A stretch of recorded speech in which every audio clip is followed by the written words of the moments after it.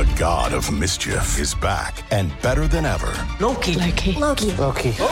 Wow, great to see you again. Critics agree Loki Season 2 is marvelous. Great. And it's finally here. How much do you know? Let's assume I don't know much. A mind-bending adventure. Spectacularly cinematic. I've been waiting for a moment like this. It surpasses all expectations. A little over the top, don't you think? I thought it was spot on. Loki Season 2. Now streaming only on Disney+.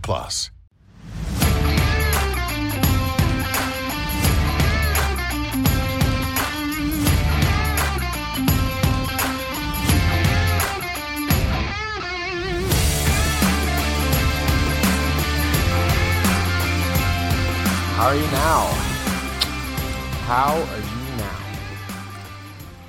now? Once again, probably, if you're a Habs fan, not so good.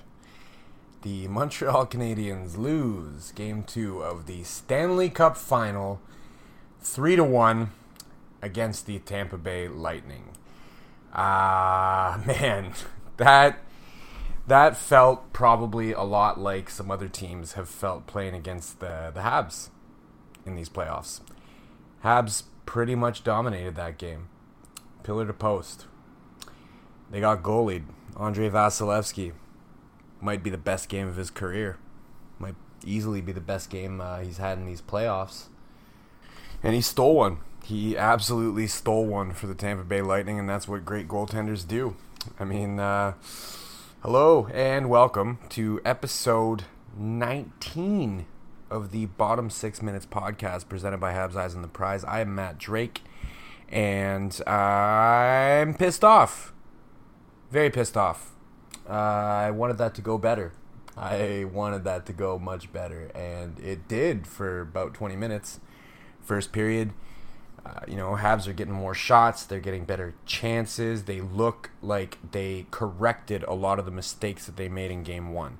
They looked like they were going to be able to get that split, right?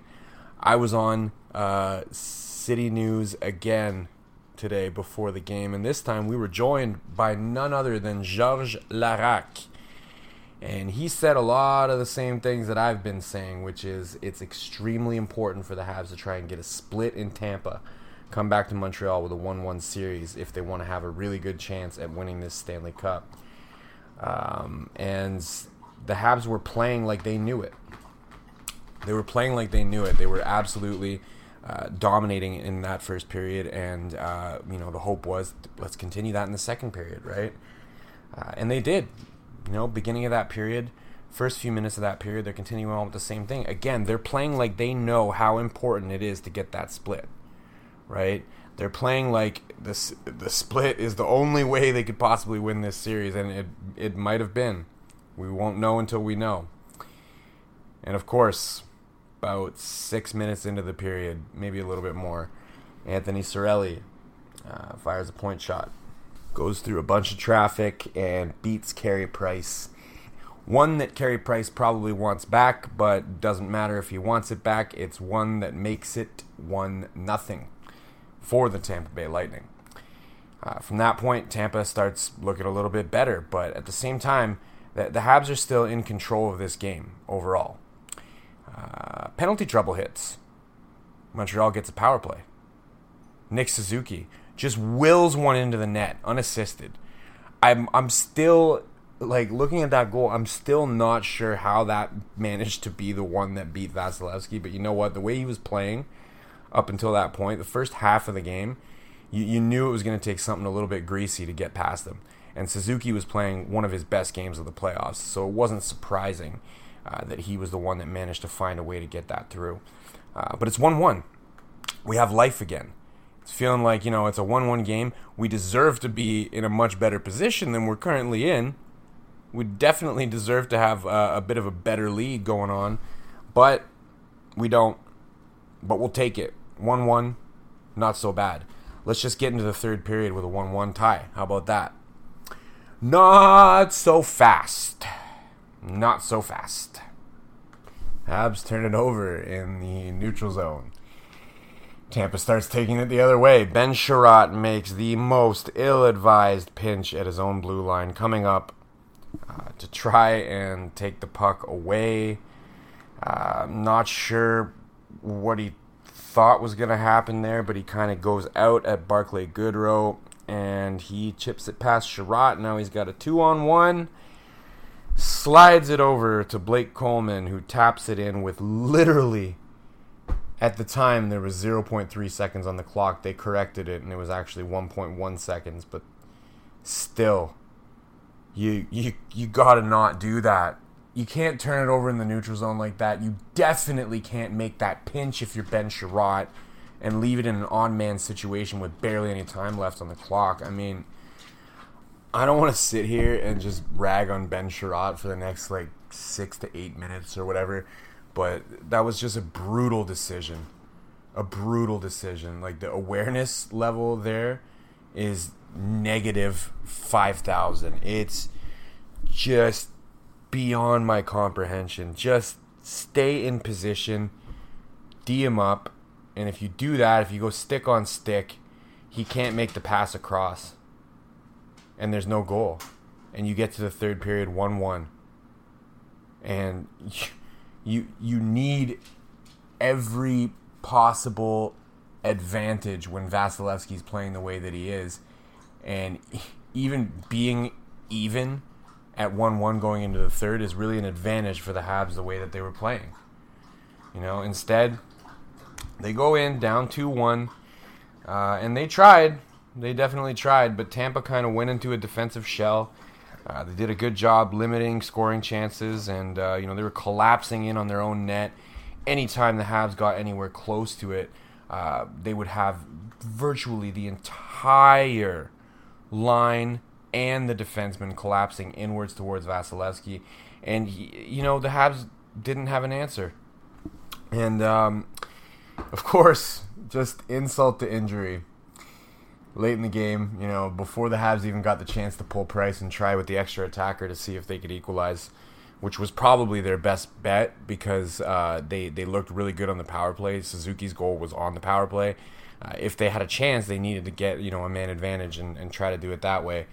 Joel Edmondson goes behind his own net, tries a bank pass going D to D, doesn't even look, banks it off the wall and behind Carey Price directly to Andre Palat, who banks it off Carey Price and into the net.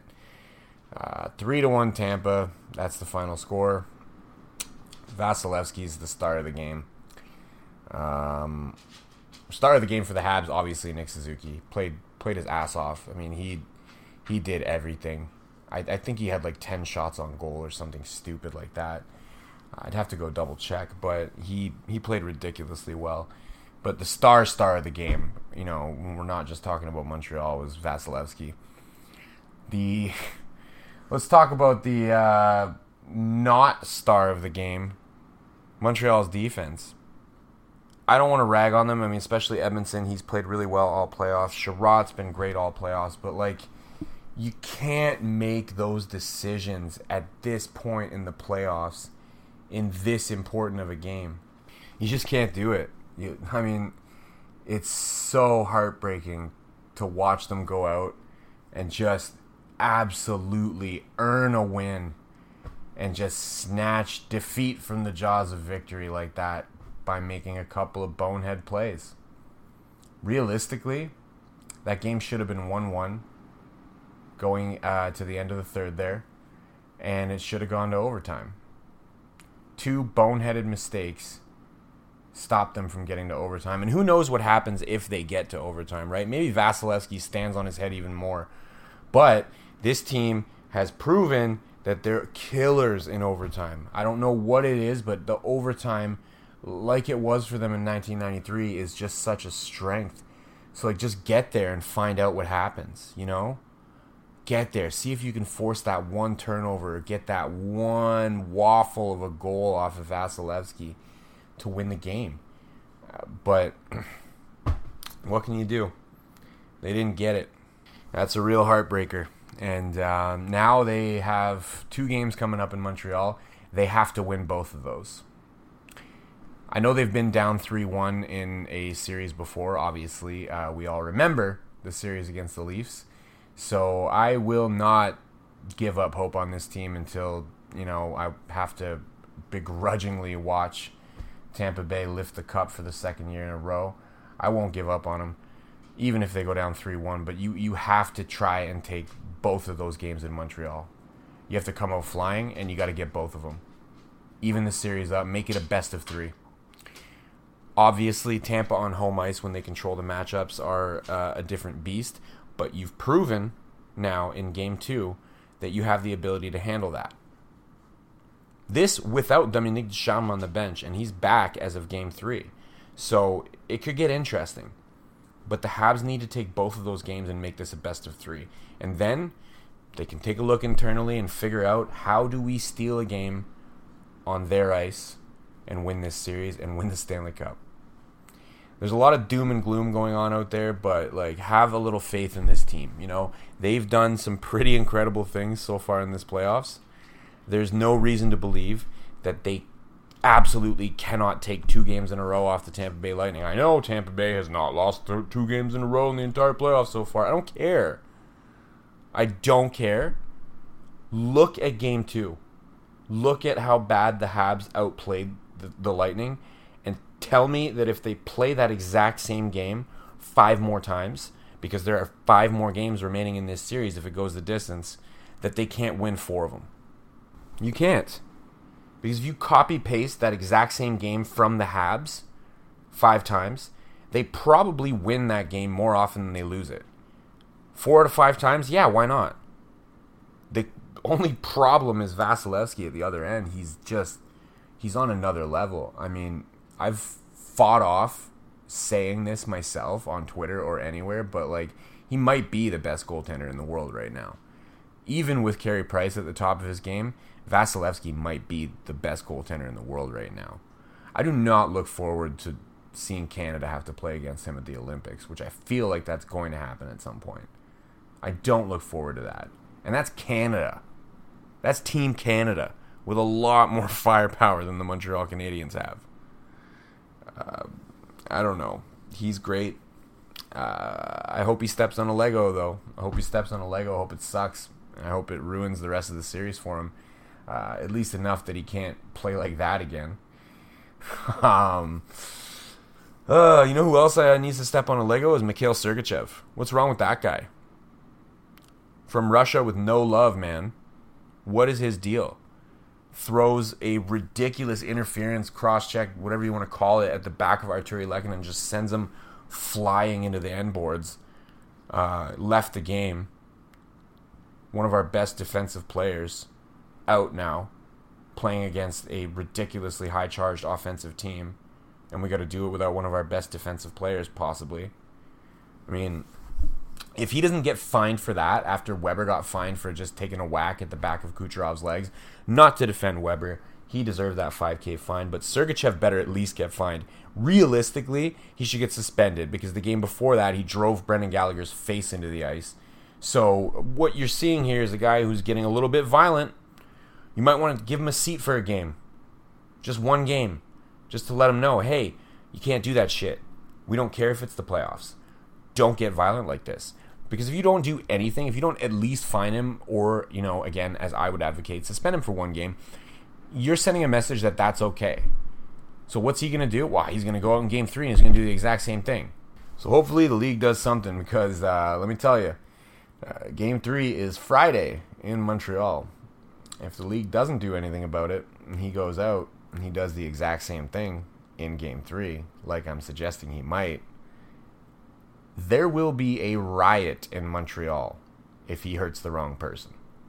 Because people will be either super excited that we won the game and we're getting back into the series, or they will be super angry that we lost and we're on the verge of losing this series after everything we've been through this year.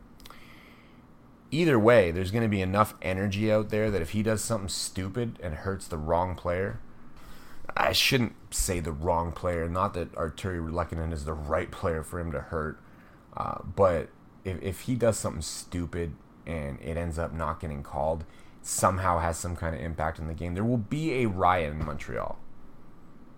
The energy is going to be there. The amount of people are going to be there. It's a Friday night. It's the Stanley Cup Finals. It's going to be a zoo down there. The league has to do something about that because not only will they be responsible for any of the violence on the ice, if they don't, they may end up being partially responsible for any of the violence in the streets of Montreal if they don't. So that's my cautionary word. I don't think the NHL listens to this podcast anyways, so they probably don't care what I have to say, but we also know that they don't really care about violence. So let's probably not hold our breath and expect them to do anything about Sergachev, but I can hope they at least send him one of those $5,000, hey, please don't do that messages. Not that $5,000 is worth very much to NHL players, but, at least something symbolic like that to let them know that it's not something that we appreciate seeing. I don't know. What difference would it make? Anyways, no reason to feel too sad. I'm pretty bummed out right now, but I got a good feeling about Friday night. I don't know what it is. Even after watching that debacle, I got a good feeling about Friday night. Ducharme is back behind the bench. The Habs have last change, and they showed that they can be the better team in this series. All they got to do is figure out a way to solve Vasilevsky and play precisely the way that they did in Game 2. Do it 5 times in a row, and just maybe you can take 4 of them and take Stanley home. Wouldn't that be something? That's it. That's it for the podcast. We're running... we're up around 17 minutes this time. So, once more, grosse soirée pour les employés de soutien, man. Grosse soirée.